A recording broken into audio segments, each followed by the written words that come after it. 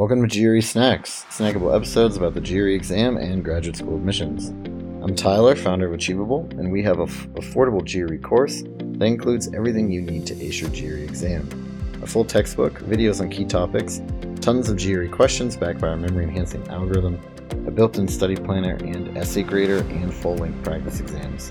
You can try it out for free at achievable.me, and if you like it, use the code podcast to get 10% off at checkout. Now, let's get started. Today, we have Clay Daniel with Claiborne Education back on the show. And Clay, I'd love if you could just introduce yourself for those who haven't heard you before. Sounds great. So hi, Tyler, and everybody. I'm Clay Daniel. I've been in test prep for about 20 years and been doing one-to-one prep for all kinds of different standardized tests for about 15 years.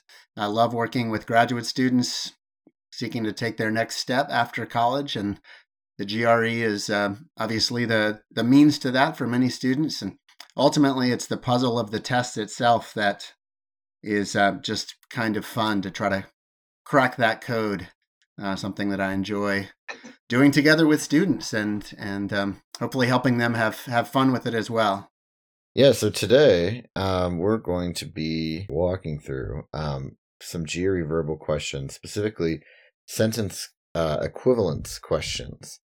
So can you do me a favor and just kind of describe what these are? Sure, they are a unique question type that I guess in a fit of creative inspiration, perhaps the folks at ETS came up with.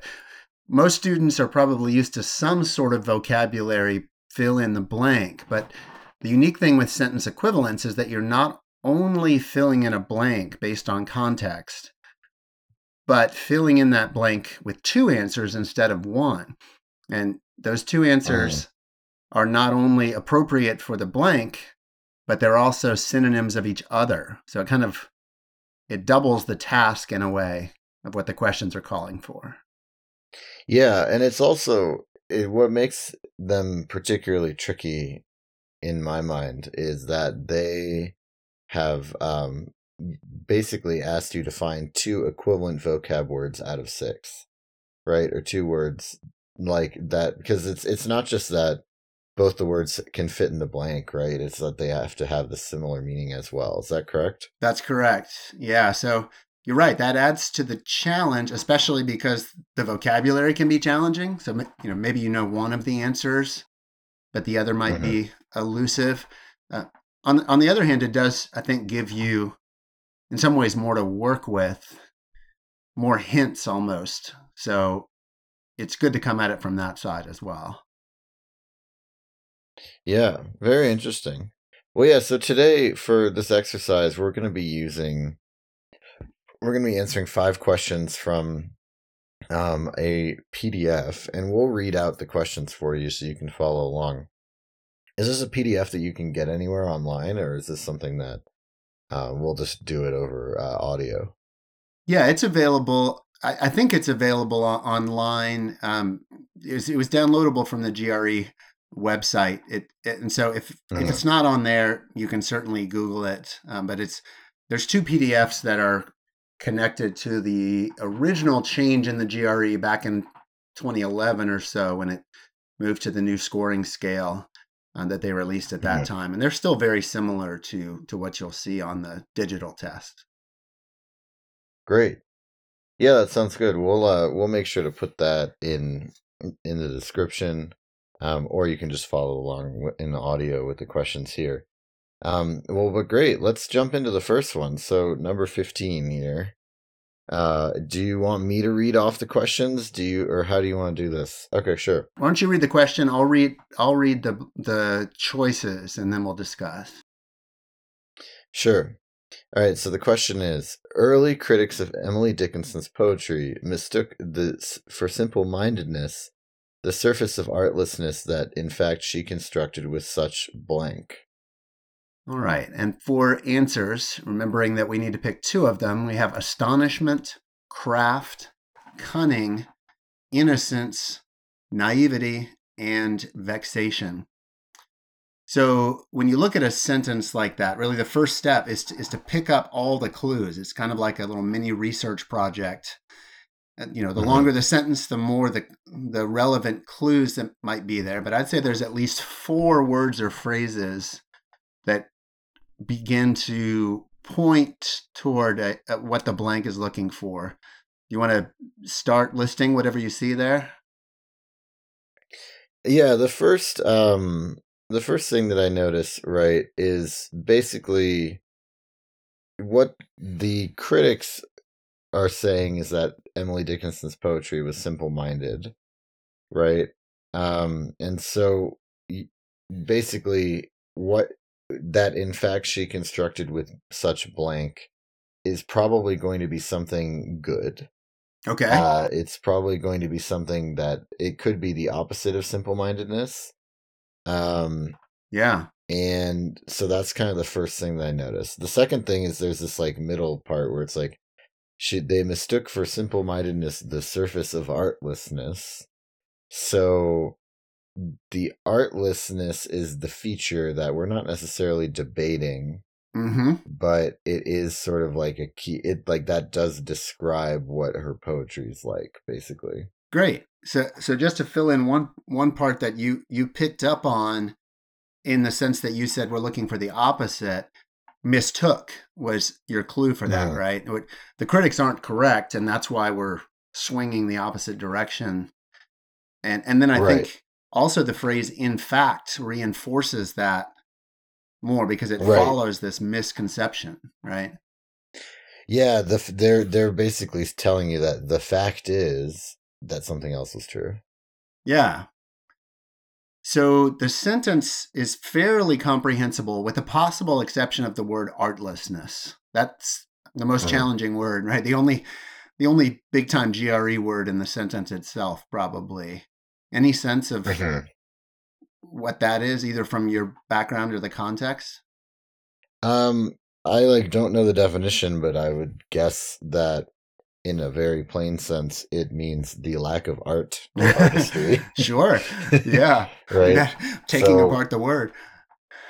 Yeah, I think that's probably roughly. I mean, at the end of the day, I actually think simple-mindedness might be the more important word to contrast with, but that's just my opinion. No, I think that's right. We're especially to contrast with the artlessness, as you said, isn't necessarily a flaw in the work. It's this surface feature. You see it, and you see artlessness. And I think the nuance of artless is probably simplicity, or sometimes artless can mean a lack of guile. Like you're not trying to fool anybody. It's just straightforward. And notice if we say simplicity, it takes that word simple-mindedness, but takes away the negative connotation. Yeah, that makes sense. I think it's like the artlessness is actually part of the art almost. Yeah, ironically enough. Yeah. Right. But I like how you said it should be encouraging to students, I think, that we can answer this question without being able to supply a dictionary definition for artlessness. Because the opposite of simple-mindedness, if that's your prediction, that actually should be enough here. Yeah, so let's look at the answer choices. Yeah. I think there's a couple that we can. I mean, I don't know if this is how you would do it, but for me, I rule out a couple of these right away. Naivety definitely is wrong. Because naivety is a negative thing, and we're looking for a positive thing. Right. And then beyond the rest of them, right? So it's astonishment, craft, cunning, innocence, naivety, and vexation. So astonishment, that one's weird. Like maybe it's astonishing how good her poetry is, but like it also seems like the astonishment's coming from her while writing them, which would be wrong. That'd be craft. Yes. Yeah. Craft is kind of the obvious correct answer to me. Like usually with these, like one of the two correct answers is pretty easy, and then the other one's a lot harder. I feel like craft is like what she constructed with such craft. Yeah, that totally makes sense. So I think B is for sure a yes. And then there's cunning, innocence, and vexation. I think vexation, again, like astonishment, like I think that it implies that she was vexed while writing it, which would be wrong. And then innocence doesn't. So then it's innocence and cunning. And basically, because we're trying to contrast simple-mindedness, I think that cunning is probably the better fit here. Innocence, like, it's kind of a word that, like, it could work, but does it really hold the meaning correctly? So I think cunning and craft are my two answers. Excellent. Opposite of simple-mindedness. Both of them have this sense of careful artistry, actually, in what she's doing. A lot of thought went into it. It wasn't just this simple-minded thing. And I think the other thing that can reinforce and kind of confirm the answer for us, not only that craft and cunning have a lot of overlap in meaning, so they're good synonyms, but also there's usually a wrong answer pair that's also synonymous. And I would point to innocence and naivety. Even though you might think, naivety might sound a little more negative than innocence, the question really is not, if you look them up in the dictionary, you will see word for word the exact same definition. But do they have significant overlap that, especially in context, you could see them meaning the same thing? And I think D and E do that here, because innocence, according to one definition, is naivety.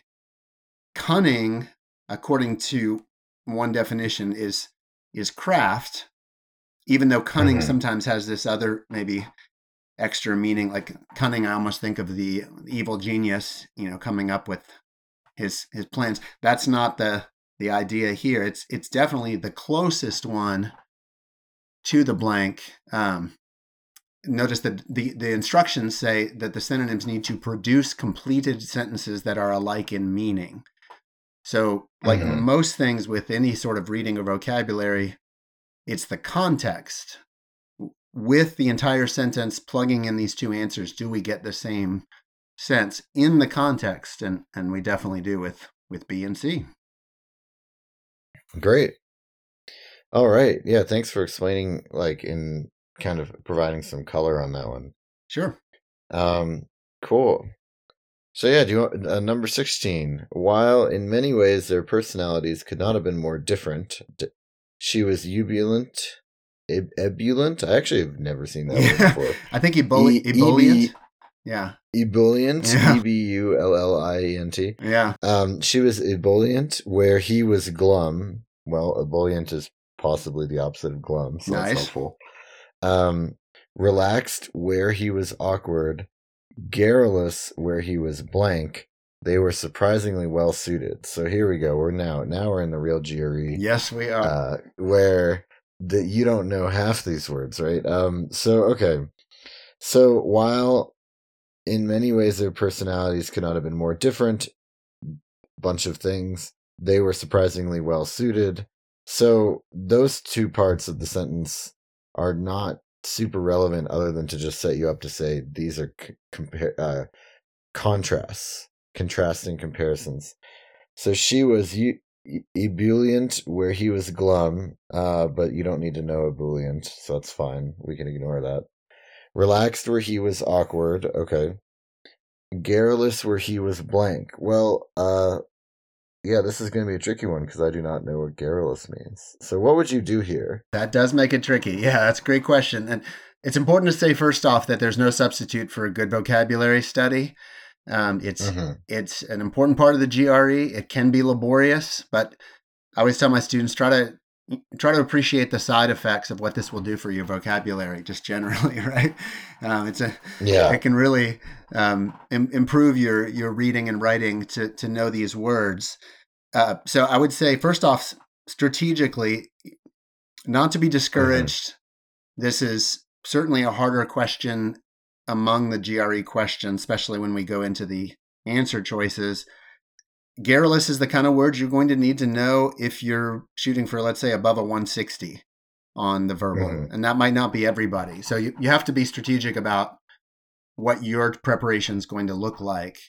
But yeah, having said that, I think the best strategy first off is let's see if we can find synonyms, because there's usually one pair in the answers I should say two choices that have no pair. They have no synonym. If we can identify that, we could rule them out. So we'll just throw them out. I'll read them aloud and you can tell me which ones sound familiar to you. Maybe we could start there. Solicitous, munificent, irresolute, laconic, fastidious, taciturn. Yeah, these are all good vocab words. Sure. Well, let me try to see. The thing is, yeah, a lot of these I feel like I don't know, or I might know one definition, but I'm worried I don't know a second definition. There are a lot of GRE vocab words that they like to use in these situations.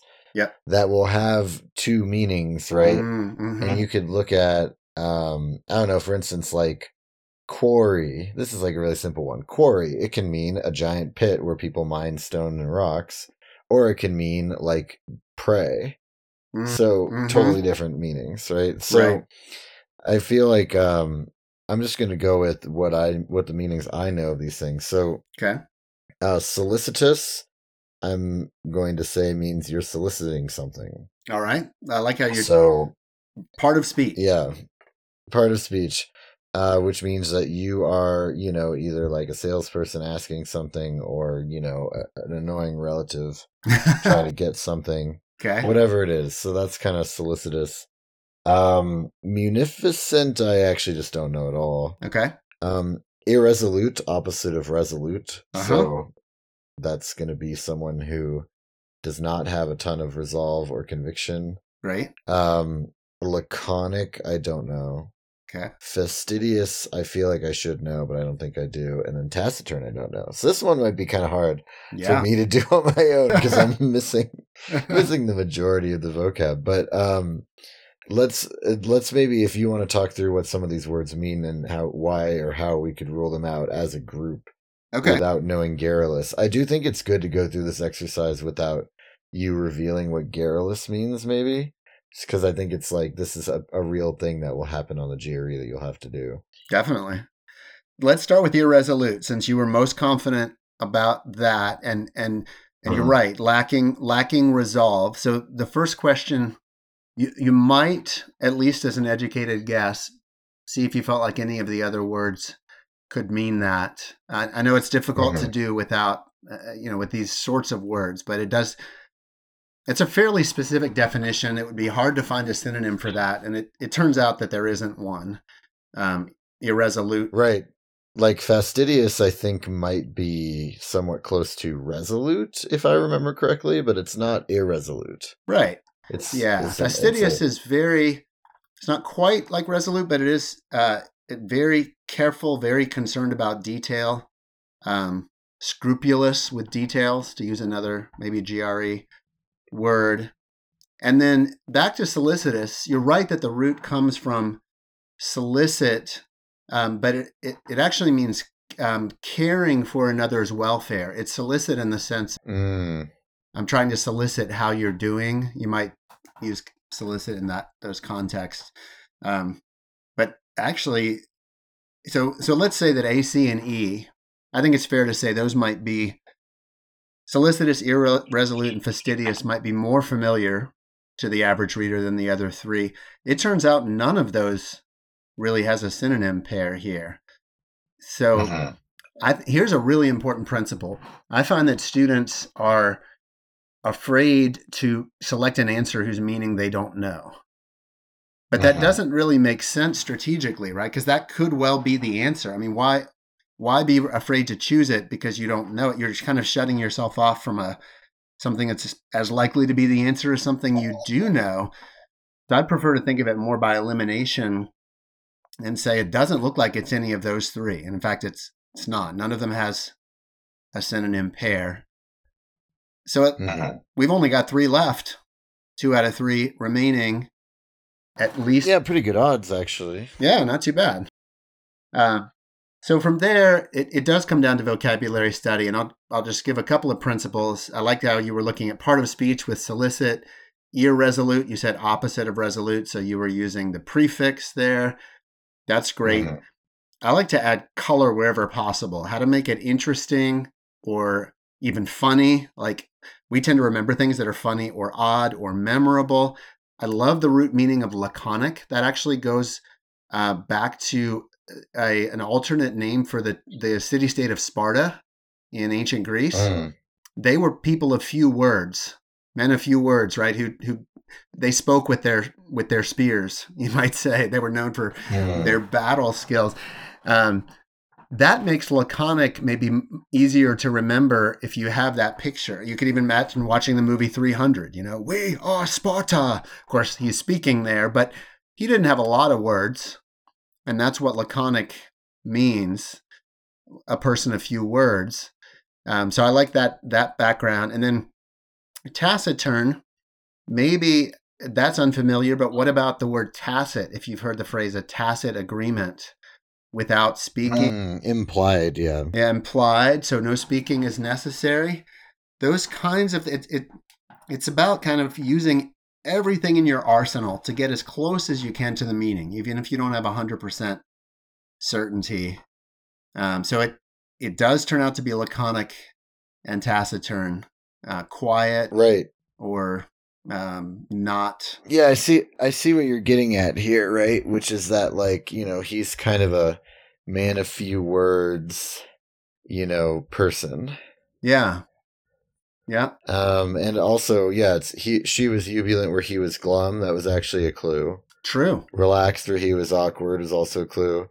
And then if you knew garrulous, if I have to guess now, garrulous probably means like very outgoing and talkative. You bet. That's my guess. Mm-hmm. If you knew garrulous, this would all be a lot easier. But even without that, maybe you could have guessed the meaning of garrulous based on the first parts of the sentence, right? So it's almost like if you have like a puzzle, right? If you only know glum, relaxed, and awkward, which are by far the easiest words, you can still figure out what ebullient, excuse me, I keep pronouncing it wrong. You can still kind of figure out what ebullient means because it's the opposite of glum. And then you've got 4 pieces, and then you can maybe make a guess about garrulous. I don't know if that, I feel like probably going to the answer choices and doing it the way that we did it is probably superior, but I think those are both avenues to consider when you're dealing with something that you don't know the word. Agreed. I mean, if these are like solving puzzles, if you ever tried a puzzle or a game that's like a puzzle, sometimes you come at it different ways. Find what works for you. Yeah. Very cool. All right, so now I think it's probably a good time to go on to 17.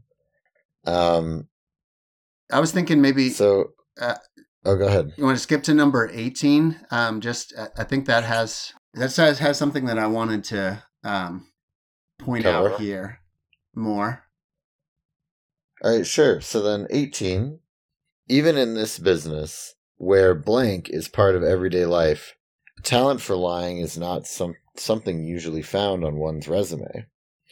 So this one does not have a million vocab words in it. Thankfully. And it's basically saying where blank is part of everyday life, a talent for lying is not something usually found on one's resume. So it's even in this business, and then a talent for lying tells me that in this business, lying is commonplace. Yes. That's like the first thing. The second thing is that these people are a little bit incredulous, another vocab word, that they put that their talent for lying on the resume when, it's something that's usually kind of unspoken. Sure. That's kind of the first clues that I got. And then, I'd be curious if you want to read the answer choices and we can talk through it. Yeah. And let me just point out that, well, I think the second thing you said is interesting, but not necessary for the blank. And you seized on lying. And what's great about that, I always have my students try to make some prediction of what's in the blank before they go to the choices, even if it's not just one word. But the reason I wanted to look at this question is that the best clue for the blank is already in the sentence, and you untangled the context to say, okay, let's just say lying. We don't need to come up with our own word. It's already there. So as I read Right. the choices, we're already in such better shape than we were with Garrulous. You can just sort of mentally start checking things off or saying, oh, that might be on the table as we're going lying down each one. So with that is lying like first choice aspiration, mendacity, prevarication, insensitivity, baseness, or avarice. I'd be willing to bet that most people listening to that list had at least one that they're ready to toss off the ship. What about you? Yeah, I mean, aspiration can definitely be tossed off the ship because I don't know, you're not like aspiring to lie, and probably, well, I don't know. I think that's the one that I would toss immediately. I am curious. Yeah, again, this is a good exercise for me because I have not been brushing up on my GRE vocab recently. I'm not taking the test. Um, Insensitivity is interesting, right? Because it could kind of work. So that's one of those answer choices where if you find a synonym to it, it'll work. And then the other one that I think is a synonym to insensitivity, and I'm just trying to make like I don't quite remember this word's meaning, is avarice. I think avarice is kind of like a lack of caring, if I recall correctly. Avarice is actually greed. It's narrower greed. than greed. Mm-hmm. Oh, okay. So then that is definitely different than insensitivity, but it fits very well. Where greed is a part of daily life, you know, a talent for lying is not usually found on one's resume. That could work too. Okay, good. Yeah. Were you gonna baseness? Yeah. Baseness to me is like your baser instincts. Yeah. Like it could kind of fit if there's a synonym. So then it's mendacity, which I don't quite remember the meaning of, in prevarication. Great. Well, let's look at the insensitivity, baseness, and avarice one by one. One good thing, as you pointed out, is that they're all negative. So if we start out with just kind of a positive, sometimes you can have like a positive negative grid. We want a negative answer.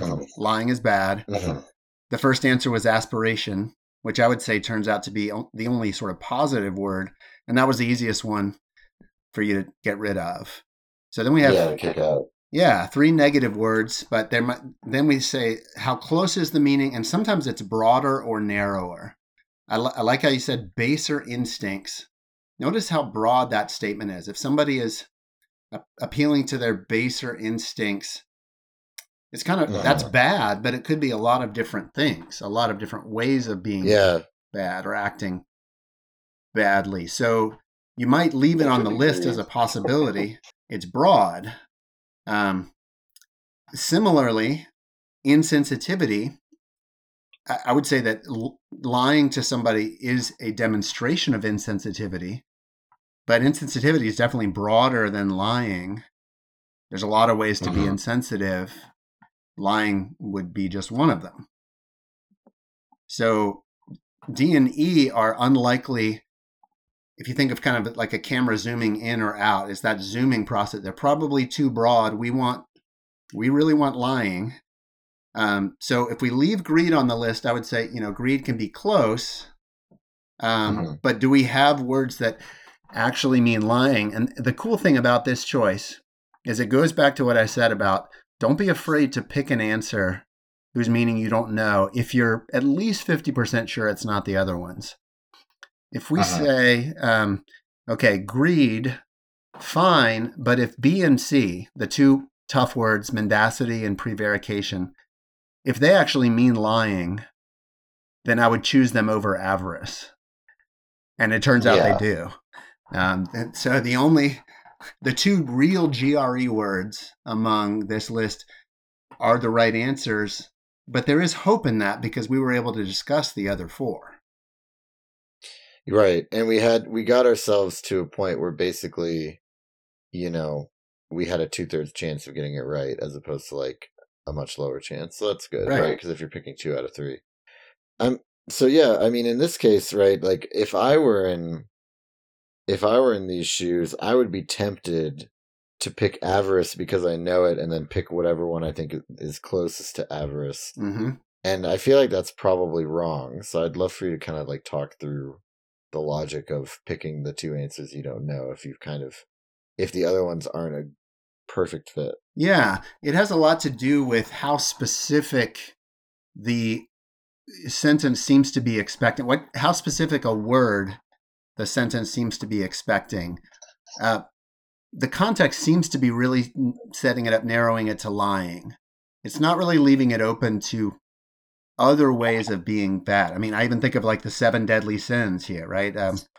Greed is among them. Well, maybe lying isn't actually one of the 7 deadly sins, but it's certainly a different kind of sin than greed. I think what's challenging is maybe we associate the two because they are commonly present at the same time. If somebody's greedy, they're often lying to get what they want, but you really have to be confident in your prediction, for one thing. If we said the context seems to say lying, let's be confident in that and not settle for words that are just associated, greed and lying, but really do mean the same thing. Yeah. Cool. I like that one. Yeah. So then do you want to go to 17 or 19 now? We can go back to 17 now. I wanted listeners to hear how lying could be plugged right in there. So great. Let's go back to 17. Great. Yeah, and then oh yeah, you can read this one then. And I was going to say maybe we can try the plugging in again. Great. Like plugging in like your ideal word before you look at the answers. Great. Yeah, let's discuss that. That sounds good. So this one says, since becoming commissioner, Mr. Vincente has snapped at the heels of the dominant firms in European industry more blank than his smoother predecessors, and has consequently acquired many more enemies. What hints do you see in that one? Yeah, well, the opposite of smoother is rougher. Yeah. So more roughly than his smoother predecessors. Good. Is probably what I would go with. And consequently acquired many more enemies. That adds a little to it. Not, you've heard of the phrase like rough around the edges. Maybe we get that sense from the smoother versus rougher. Right.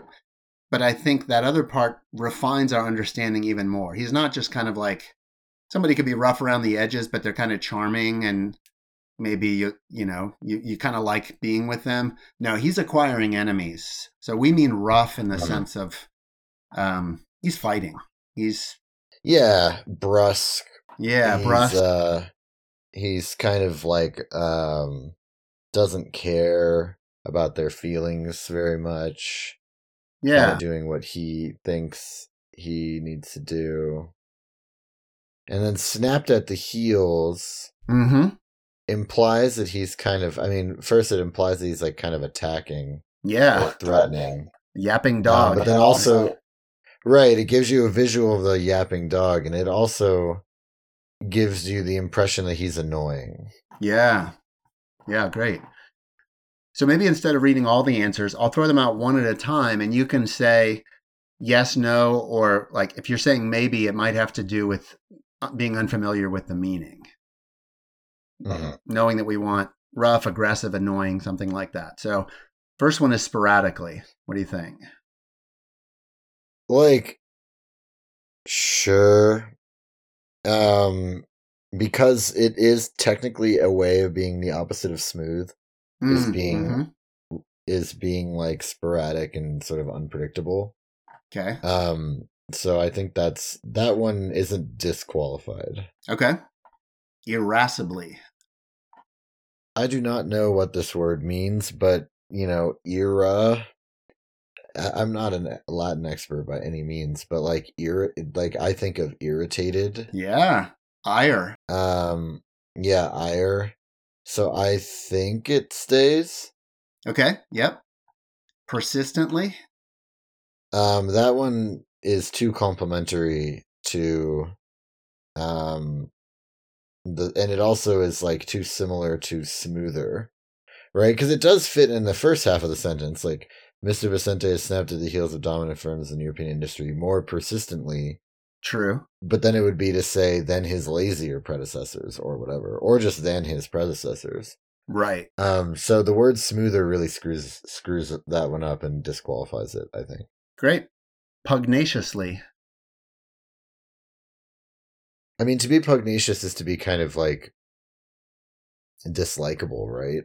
It is. So I mean, I think that fits pretty directly in there. Okay. Fitfully. Fitfully, I think is really an interesting one because it is a synonym of sporadically. And I think that like fitfully and sporadically are almost identical synonyms. And they both are opposites of smoother. Okay. So I think that those might be the answer choices. Okay, good observation. We'll keep fitfully. It's definitely hopeful that they have their synonyms. Yeah. How about judiciously? Judiciously is not an opposite of smoother. Again, like persistently, it would fit in the sentence if you weren't being super worried about the word smoother, but because you have to be, because this is a GRE, it's also out. Great. Okay, so we got rid of persistently and judiciously. I think the question then is the remaining two words that we haven't kept as synonymous. Are they synonyms? Could they be synonyms and a better fit? Irascibly, pugnaciously. And I'll just add the detail that you were right about the root of irascibly. I think it does have to go back to the Latin for anger. Pugnaciously also goes back to the Latin. Pugnare means to fight. The fancy word for a boxer is a pugilist. Starts with P-U-G. In light of that, do you see that I would say there's a difference in connotation between those and the other pair? Yeah, so the two pairs are now like, and this is a good example question because we're basically deciding between two pairs where we kind of know everything. Right. And you've got one pair that's about it being sporadic and unpredictable, which is the direct opposite of smoother. And then the other pair is about it being frustrating and sort of like malicious and annoying, which is not the opposite of smoother, but it is related to the snapping at the heels and the many more enemies. I think though, if I were to, so it's like basically, do you go with the general context? People don't like this guy, or do you go with this is literally the opposite of smoother? And I think I'm going to go with literally the opposite of smoother and say it's sporadically and fitfully. Okay, it's actually irascibly and pugnaciously. Ah, darn. And I think, I definitely see your reasoning.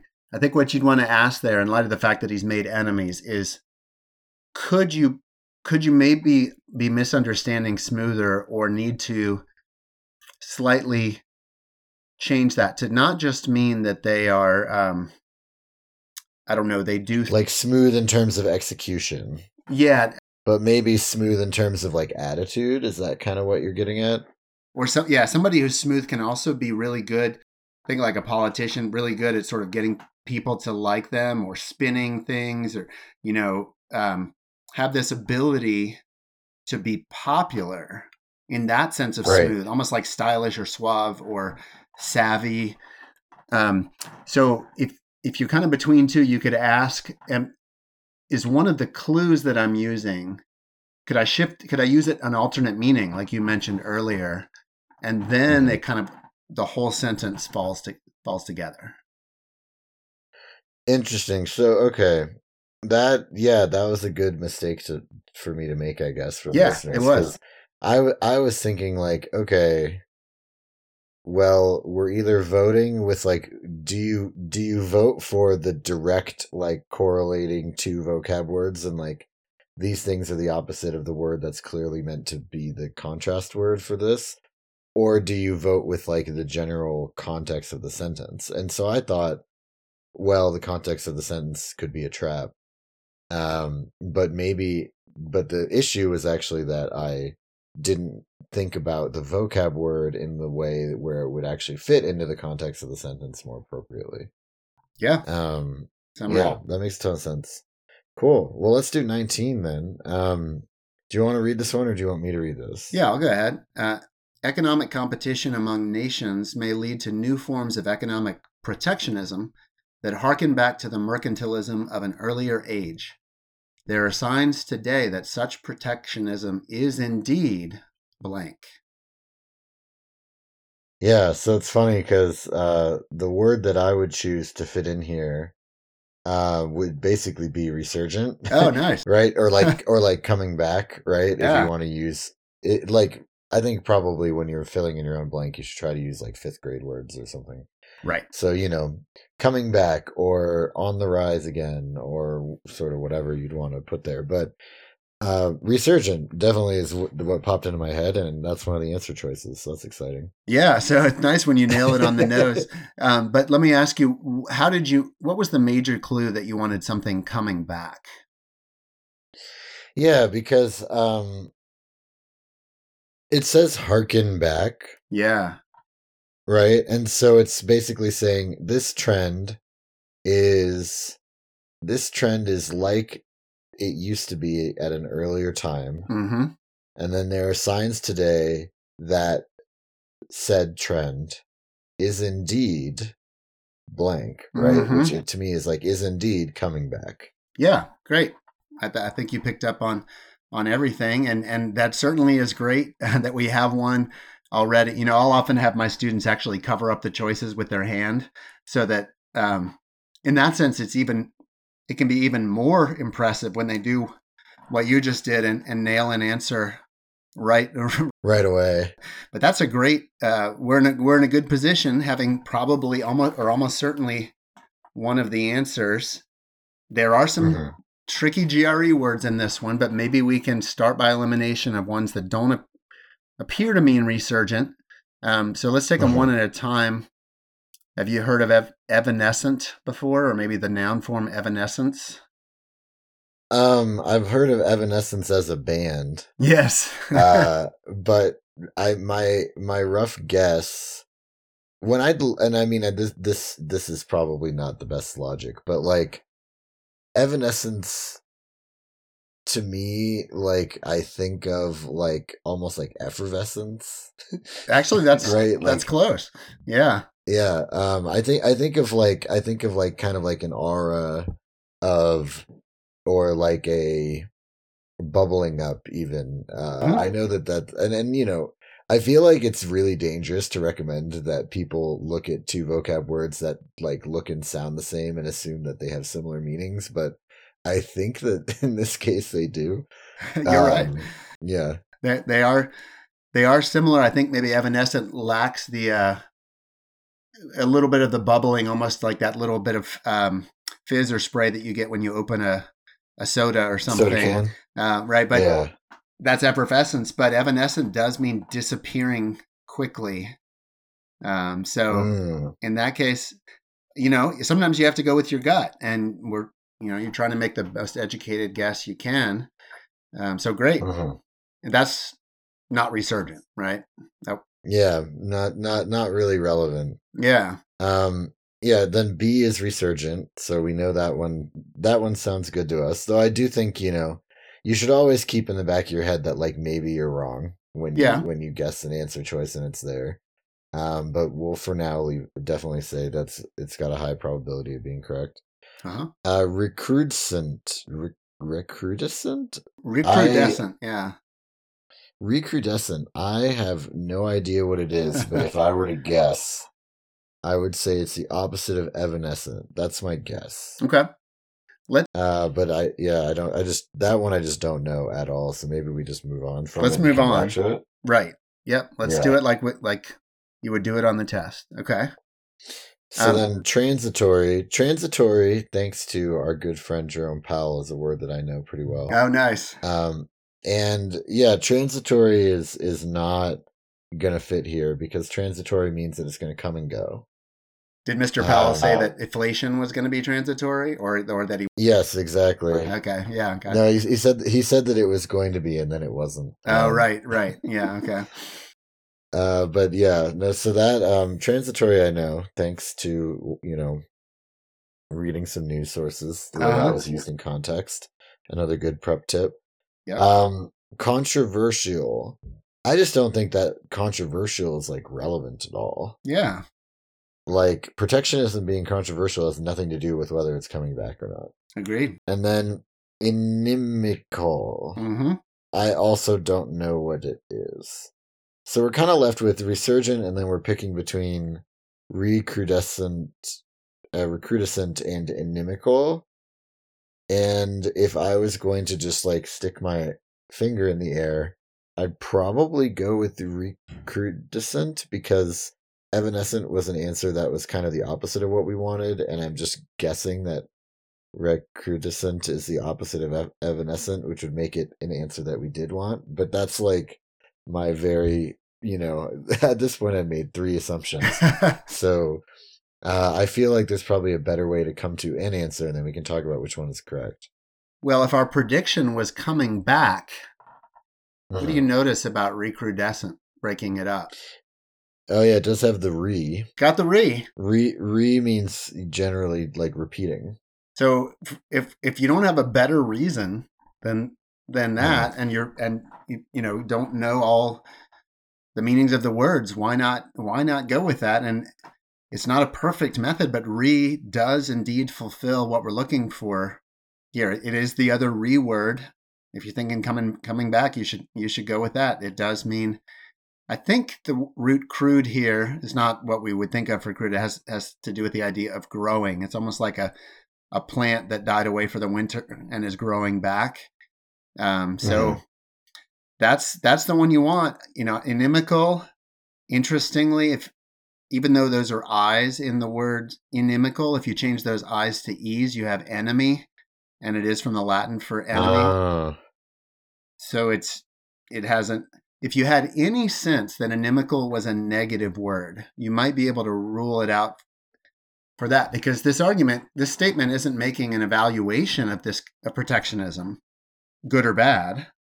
It's just saying it's coming back. Got it. Cool. Yeah, I think that's a very useful exercise. Thanks for going through all these with me and doing it. I think that this will be a really helpful episode for people.